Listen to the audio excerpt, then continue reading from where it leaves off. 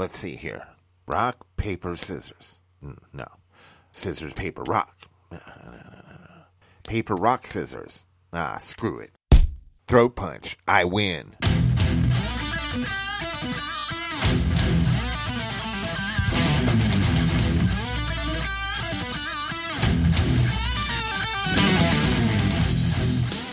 Okay then, welcome to the second such episode of the show I'm calling Off the Beaten Path. I'm your host, the Will Man, also known as DJ Skittles, Sweet Willie Nine Toes. And I thank you for tuning in to the second now ever episode of this program, sure to inform and delight you, possibly even entertain you. We'll see how that goes. Anyway, got a dandy one set up for you this time around. I got a friend. His name is Aaron. He does something called through hiking, and we're going to get together and talk about it shortly after the madness. And I feel like I kind of owe you some explanations about some things. You know, the first episode, maybe you want an update. Maybe you want to know how certain things came out. Well, guess what? I'm going to tell you all about it. I'll let you know the update on the gardener and the update on the picture frame. And honestly, I don't really have anything to rant about this episode. And because it's going to take like 2 or 3 parts to get through this episode of Through Hiking, I'm just going to skip the rant section for this time and, give you a break there. Off the Beaten Path starts in just a moment.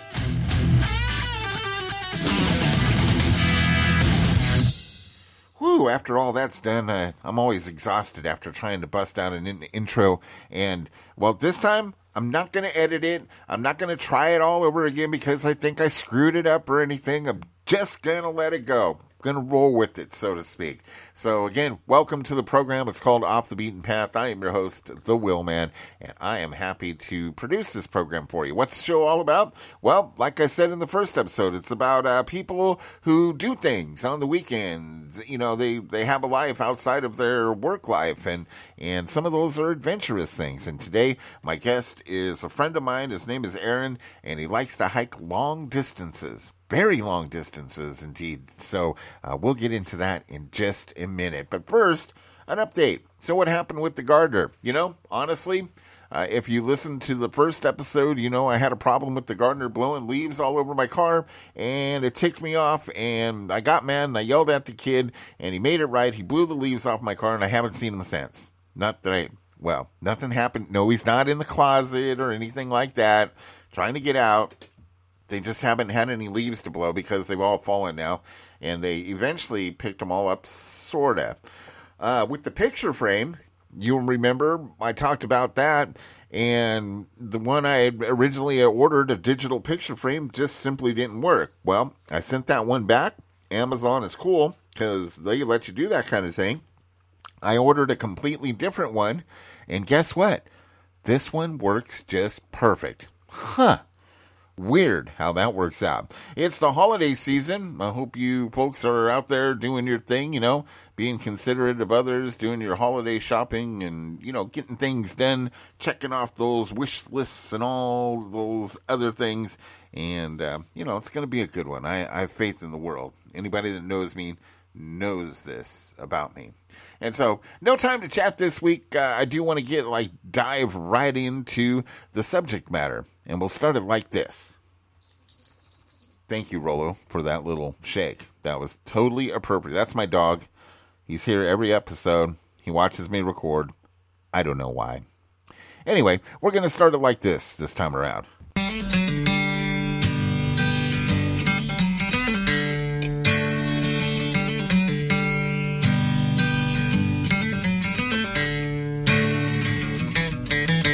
$2,650, give or take a few. That's the approximate length in miles of the Pacific Crest Trail from start to finish. If a human being averages 2,000 steps per mile, then it would be 5,300,000 steps to hike the Pacific Crest Trail from one end to the other, give or take a few. This means that in order for one to hike the entire length of the Pacific Crest Trail over 120 days, one would have to average 23 miles per day or 46,000 footsteps per day, give or take a few. Here's some more math for you. If the average human takes about 7,500 steps per day and lives to be 80 years old, they would have taken 216,262,500 steps based on the math I just provided you, give or take a few. This means that over your lifetime, the average human could walk the entire 2,650-mile distance of the Pacific Crest Trail about 40 times, give or take a few. I happen to have met a guy who's hiked from Mexico to Canada. No kidding. Mexico to Canada. Think about that for a second. A distance of 2,650 miles, give or take a few. You see, Aaron Nicholson is a friend of mine from work, and a few years ago, he was going around the lounge asking coworkers to cover some days for him so he could take off and do what he loves to do, which is hike. Plenty of coworkers stepped up to help out, and he was able to get off a month or so to be able to pursue his passion for the great outdoors and the great unknown. This wasn't the long hike, though, the 2,650 miles. This hike was much shorter than that, but he's also done that one, and will probably do it again. Why? Well, he can answer that for you. I would say it's a combination of the awesome physical beauty that you see out there, the mountains, the trees, the rivers. I can't even describe it. You got to see it. But if you get out there, something about that beauty really, I would say, ups your appreciation for the world in general. I would also say, the second part of that is the aloneness and the ability to contemplate and reflect on your life when you're spending that much time putting one foot in front of another in such an awesome environment. Now, as I spoke with Aaron that day in the driver's lounge, I quickly realized that his passion and knowledge about hiking was well above the average person's, and yet he doesn't consider himself to be an expert, but rather an enthusiast. Once in conversation with Aaron, he explained to me the difference between a day hike and something called through hiking. I've had lots of hiking experiences, backpacking, through hiking. It's something that I got into seriously, I guess you could say, starting in 2008. And that was this sort of crazy idea I had where I wanted to hike from California to Washington on the Pacific Crest Trail. And I wanted to do so with no resupply. So it was said that you couldn't do all 460 miles without stopping to pick up more food. And being kind of stubborn and not really knowing what I was doing with my life at that point, I said, I bet I could do it. And so I loaded up this ridiculously heavy 80-pound pack and tried to make it. That was my first attempt, and I will say it was some hard lessons learned in that one. There's a reason that basically no one tries to do it that way, which is that you're going to overexert yourself, you're going to be carrying too much weight, and it's just going to really hurt. And I ended up injuring myself about halfway through on that trip, but being ever so stubborn and determined, and like I said, a little bit aimless in my life, and in a state of being flexible and able to take long periods of time off in the summer, I attempted that same thing again in 2010, and I actually was able to make it using no resupply, 460 miles. So that's a little bit of my hiking background, like where I started. I definitely didn't know what I was doing when I started doing that. I ended up writing this book about it and having that published. It's called The State of Determination, a little bit of a double meaning there.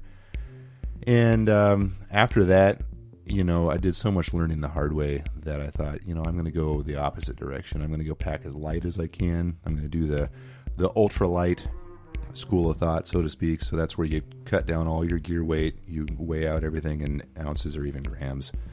And you just go as light as you can. And the goal here is to reduce your base weight. So your base weight being your weight of your backpack and your gear, minus food, and minus water, and minus fuel. Before you came up with this crazy thought of, doing the through hiking thing, had you had any hiking experience at all? I had. So I had hiked with friends a little bit. We had done like some, 20, 30 mile hikes, usually not more than 6 to 10 miles a day. And they were more leisurely. It wasn't this sort of hike all day kind of mentality that I've lately adopted. Let's see. I had gone up to Eagle Cap Wilderness, hiked around there a little bit, hiked in the Three Sisters Wilderness, done I think some hiking on the beach, but nothing majorly long prior to that Oregon attempt. I actually don't know much about hiking other than, your typical day hike where you grab a backpack, put some snacks in it, bring some water, pick a spot on a local map somewhere, don't be gone all day, and try to get back before, the bears come out in the dark and the sun comes down. Do you have that kind of experience? Yeah, I think, everybody starts, no matter what you're doing, everybody starts at zero. Everybody starts at some point in their life when they don't have any knowledge of it. And I was there at one point, and I just really wanted to do something a little bit longer than the weekend or day hike. I do like day hiking, but I will say that I kind of just wanted to take it up a notch. You ever have something where you get into it and you're like, this is really cool, I want to take it up a notch? And that was where I was at with wanting to do the long distance stuff. How much research did you do before you set out on the trail? I know you said the first time you did it, it was kind of a failure. Yeah, I wouldn't say a failure so much as a learning experience. That's kind of a euphemism for failure. I will say I did some research, but mainly it was about calories per ounce. So I wanted to, on that particular trip, and again, this is early in my figuring things out the hard way hiking career, I actually went over to Winco, and I went to the bulk section, and I just, had a calculator, and I did all the math for highest calorie content per ounce, and that was what I figured I would need. And so I worked up to, my average was 160 calories per ounce. It was extremely efficient, but it was really gross because I was literally drinking olive oil. I wouldn't recommend that to anyone. So my research, I tell you, I'm a little bit stubborn, and I don't always research things the way I should before I embark on something. So I went into that Oregon, that first long Oregon hike, pretty unprepared. Didn't really know what I was doing, and I think that was where the learning came in, the learning the hard way. You said the title of your book has a double meaning. Can you explain that a little better? Yeah, so I wrote the book, and I called it The State of Determination, which part of it, the double meaning was I was hiking across the state, so the state of Oregon, but I also wanted to refer to a state of mind. So you get to this place in your mind when you're really tired and you're sore and you're hurting, and in my case, my knee was really hurting, and you just kind of remove yourself from that experience being yours, and you sort of rise above it, and you enter this mindset, this state of mind where determination is the only thing you're thinking about, and you kind of suspend your agony and just keep going. And so that was the second meaning. It's the state of Oregon, but also a state of mind. Let's identify through hiking. What is the difference between through hiking and, say, your average day hike? I'll point out it's always THRU hiking if you search for it. Through hiking is the idea that you select a trail, usually a long recreational trail, and it's an end-to-end experience. So basically you want to start at one end and go to the other end, and if it's longer, you're probably going to take some days off, but you're not really going to leave that experience until you finish it. As opposed to day hiking, whereas you think, I'm going to, hike up Mount Pisgah, take a day pack, bottle of water, call it good. They're two different things, really. It's kind of like if you swim a lap in a swimming pool, okay, that's fun. You're having fun. You're swimming. If you swim the English Channel, that's like through hiking.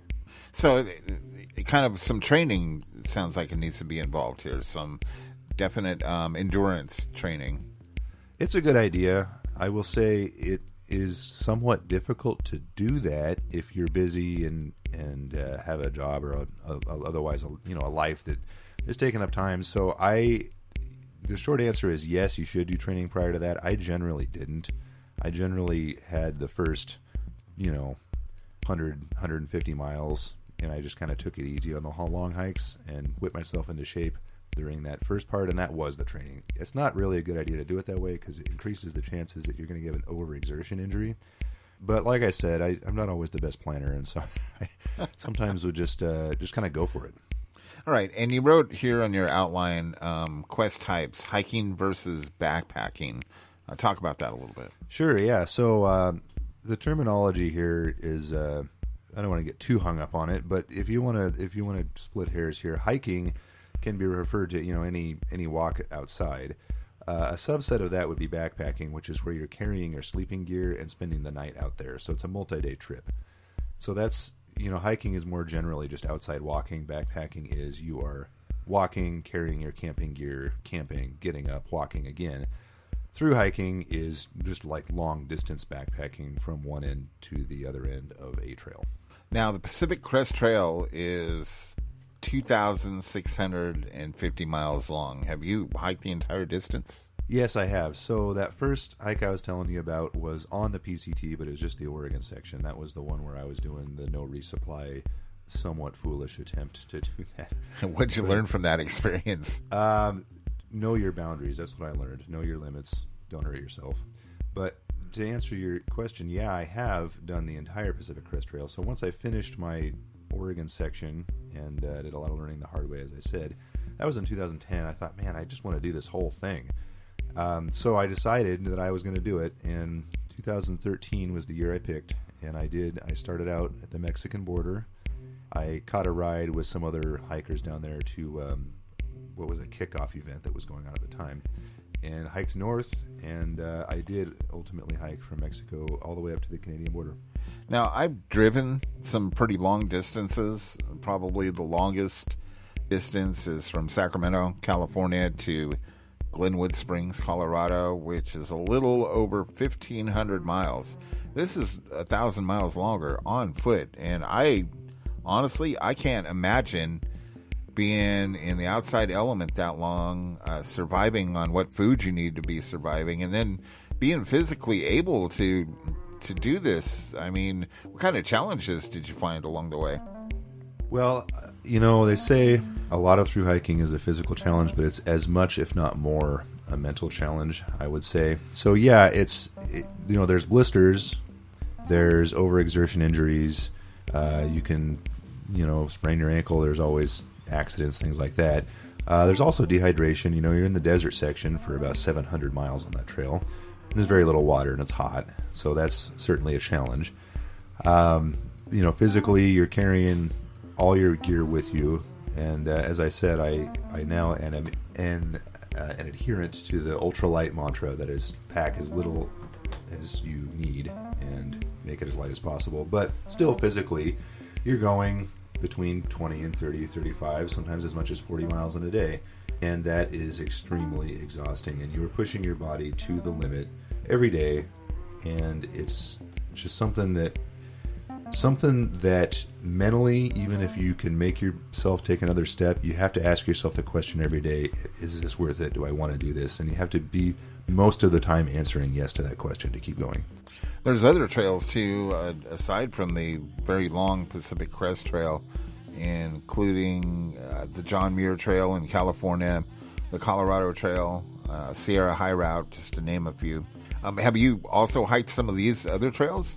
I have. So those trails that you mentioned are all trails that I've hiked. The John Muir Trail is about 200-ish miles in the High Sierra. And that is... The Pacific Crest Trail actually follows the John Muir Trail for part of its route through the High Sierra, most of it, I will say. But in 2014, after I finished my PCT hike, I thought, man, I love the High Sierra. I'm going to go back and do just the JMT, the John Muir Trail. And I did that. It starts in Yosemite Valley, and it hikes. You usually go southbound on the John Muir Trail, and you end actually on the summit of Mount Whitney, which is the tallest American mountain outside of Alaska. So that was a really fun one. I had a friend join me for the last 50 miles of that. Let's see, you asked about some other trails too. The Colorado Trail is another great one. It's just shy of 500 miles. It goes from Denver to Durango through the Rocky Mountains. I did that in 2015. Took, I think it was about 3.5 weeks, I think it was. That's another great one. That's a little bit different experience. That one's actually open to mountain bikes, which the PCT and JMT are not. So you see mountain bikes, and in some areas you actually see dirt bikes as well. So the Sierra High Route, actually, I completed in 2018. And that one is not like an officially marked trail. That is an off-route, largely off-route path. It's totally unmarked, and it's just a set of sort of like landmark navigation through the High Sierra. It was invented by this guy back in the 70s called Steve Roper, and he thought, man, we could just have this off-trail sort of route that people take. And that was very challenging. There's a lot of land navigation involved. There's there's not regular signage or even a footpath. You just have to figure it out. So you follow the guidebook, and you have to be on top of your game with map and compass navigation, and that was extremely difficult in some instances. But I went with 2 friends, and we worked through it. It was great. The navigation was the most challenging part of that because about half the distance of that route is off-trail, but definitely the vast majority of the time is off-trail because off-trail navigation is so much slower than just walking on a trail. And we went over, I think on that trip, there are 33 mountain passes. We added a couple because we had some bonus miles at the end there to get back to the car. But the navigation, that's not for the faint of heart. We were very regularly over 12,000 feet. We were usually above tree line. I mean, it was up there. Beautiful, though. Yeah, it was. It was beautiful, and I would say you had to earn it because the crossing snowfields and ice fields and bouldering up sometimes loose rocks and going over these passes and everything, the whole thing was beautiful, but the fact that we were out there exerting ourselves so much made it just that much more beautiful.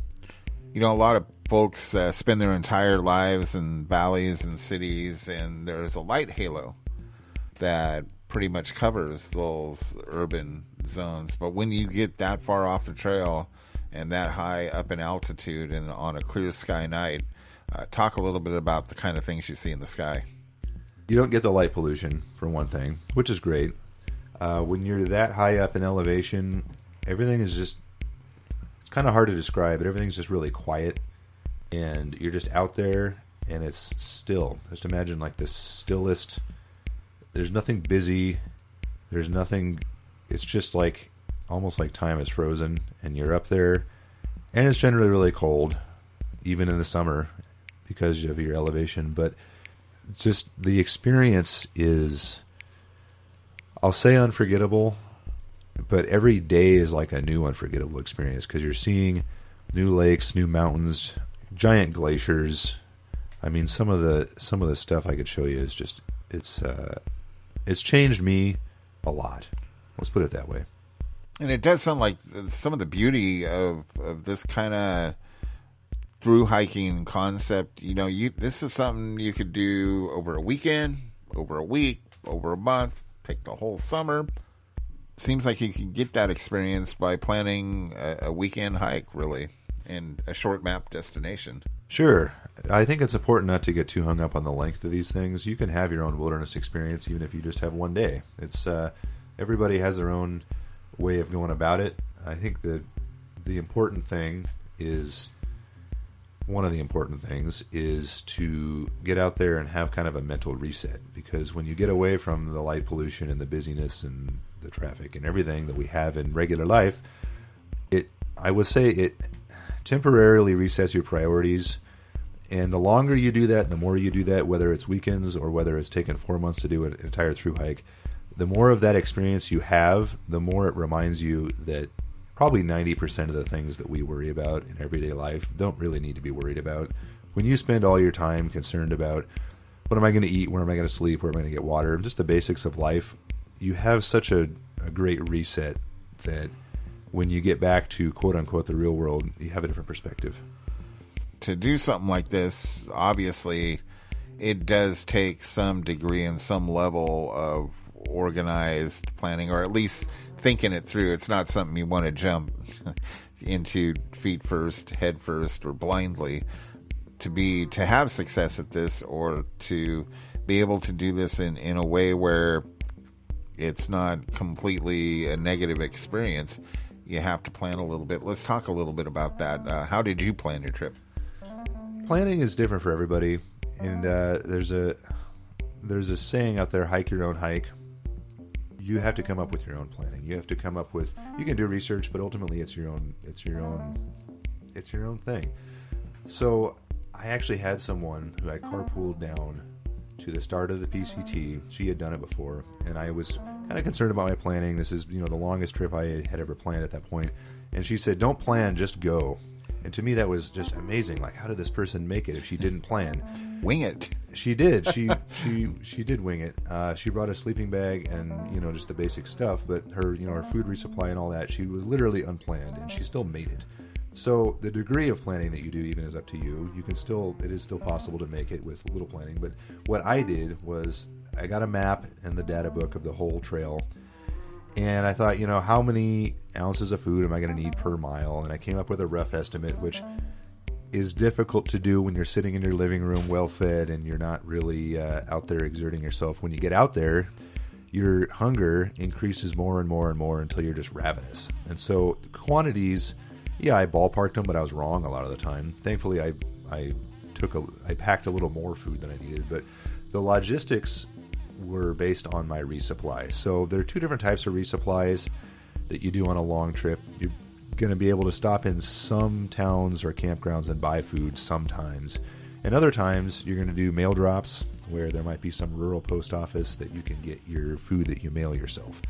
Now, these things are rarely on the trail. Usually, the logistics are you hike, and let's say you've hiked 40 miles since, your last resupply, and you get to a road, and your guidebook says, okay, you can hitchhike off this road down to Bridgeport, California. And in Bridgeport, California, you go to the post office and you get your box that you mailed yourself, that your support person, which in this case was my mom, thanks Mom, she mailed it to me, and I'd pick over there and I'd pick it up and I'd go back to the road and I'd hitchhike back up to the trail crossing and I'd start exactly where I left off on the trail. So that would be one example. You can also, if you're in a town, you can just buy food at a store. I think I did that 30 times on the course of the PCT. How long did it take you, by the way? It took me just under 4 months to do the whole trail, the whole PCT. That was faster than usual. I started in late April, which is when most people start, and there's a register at the end, and I noticed my name was the 17th one signed out of, I think, over 1,000 people were attempting it that year. So I'm not saying that to brag, but I'm just saying that is faster than usual. So if you were planning to do it, you should plan on probably 5 to 6 months. That's usually what people take. What would you say was like some of the most useful tools or methods of planning and getting this, putting this kind of plan together? What did you find most useful? Well, I think my best piece of gear is when planning is Google. I mean, so many people, there are lots and lots of people who've done through hiking, and you can learn so much from other people's blogs and other people's experiences and other people's successes and failures. So I would say just doing the reading, other people's experiences, basing it on that, and just kind of averaging all of the different info you get and just going for it is probably was my approach. I asked some through hikers, what they did. I will say also I used a guidebook called Yogi's PCT Guide. She has one for the Colorado Trail as well, and that guidebook was pretty indispensable when it comes to knowing what resupply, what services are at hiker towns along the way. I used hers Colorado Trail book as well. So that would be a great resource, just generally, it's important to average all the information you get. So there's going to be a million different opinions out there, and you got to just read them all and take the average. I think that would be the good way to go. Makes sense. Totally. You talked about a support person, and then you said, thanks, Mom. So presumably your mom played a pretty good role in helping support your 4-month journey. Yeah, so she's been my support person for the PCT and some other hiking I've done too. And basically, I got all the mail drops that I wanted. I went over to Winco and I bought all this food, a huge amount of food, and I packed them all into USPS flat rate boxes. And I marked them, which section of the trail it was intended for, and I pre-addressed them, but I left them open so that she could put some other stuff in there if I got a smidge of cell service and said, hey, I need, zip ties or whatever. She could put that in there. So she mailed them on a certain schedule, and she was pretty indispensable, I will say. All those mail drops, she mailed all of them, and I got the food because she went to the post office dutifully and mailed me food and gear. Also, when you're in the Sierra, you need an ice axe and a bear canister, and then when you're done with the Sierra, you mail those back. So gear as well. So nowadays, and I have not done this, but the big thing now is people will have an Amazon Prime account, and they'll just have a whole bunch of food items pre-saved on their account, and then when they get a smidge of service, they'll order the next thing, and they'll input the address to the next town or whatever. And then, so a lot of people do that Amazon hiking. I have not done that, but that's a way that people can do it. You wrote down here 0 and Nero days. What's that all about? So it's important to take breaks when you need to. A 0 day is literally where you hike 0 miles. So you can get into a town. So, for example, Kennedy Meadows is a small town at the entrance of the High Sierra. It's at the south end on the PCT. And you just chill out and just take a break because your body's tired and you want to just take a day off. A Nero day is nearly a 0 day. So let's say you got almost to a trail town, like 3 miles shy of it. You camped there. The next morning you get up, you hike the 3 miles, and then you spend the rest of the day in town. And maybe you camp there that night. So that would be a Nero day. It's very important to do that. I probably didn't take enough zeros when I hiked the PCT or any of my hiking because I tend to be kind of a driven person. But I get myself in trouble because I just kind of wear myself out. Now, I knew shortly after beginning this recording sesh with Aaron, it was likely going to take more than one episode to get through. And as usual, I am right. So far, though, we've learned the difference between a day hike and a through hike, the importance of planning, and what 0 and Nero days are. But I didn't want to cram all 2,650 miles into just one episode and leave you feeling like you missed out on a lot. So I'm going to split this one into 2 episodes, maybe even 3, so you can digest this cache of info a little more slowly. In part 2, Aaron will talk about the kind of stuff you need to bring on your hiking trip and share some of his real experiences, the good and not so good parts, in accomplishing all 2,650 miles of the PCT. I feel like he'd be proud of me for using the acronym there. Part 2 is coming soon, I promise. I'm the Will Man, and that's it for this episode. Thanks again for tuning in.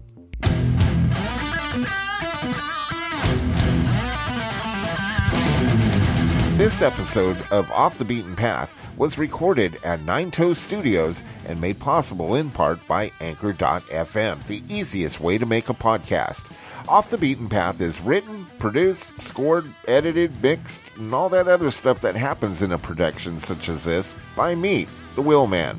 If you enjoyed today's show, let me know. If you didn't, maybe tell me what you think could make it better. To do so, simply download the Anchor app, then find me at anchor.fm/thewillman, that's THA-WILMAN, or email me at resradioguide@gmail.com. And don't forget to leave me a message so you too can be part of the show. Until next time, go out there and pursue your passion, live your life, and then come back and talk to me about it right here. Thanks again for listening. We'll see you next time on Off the Beaten Path. Willman out.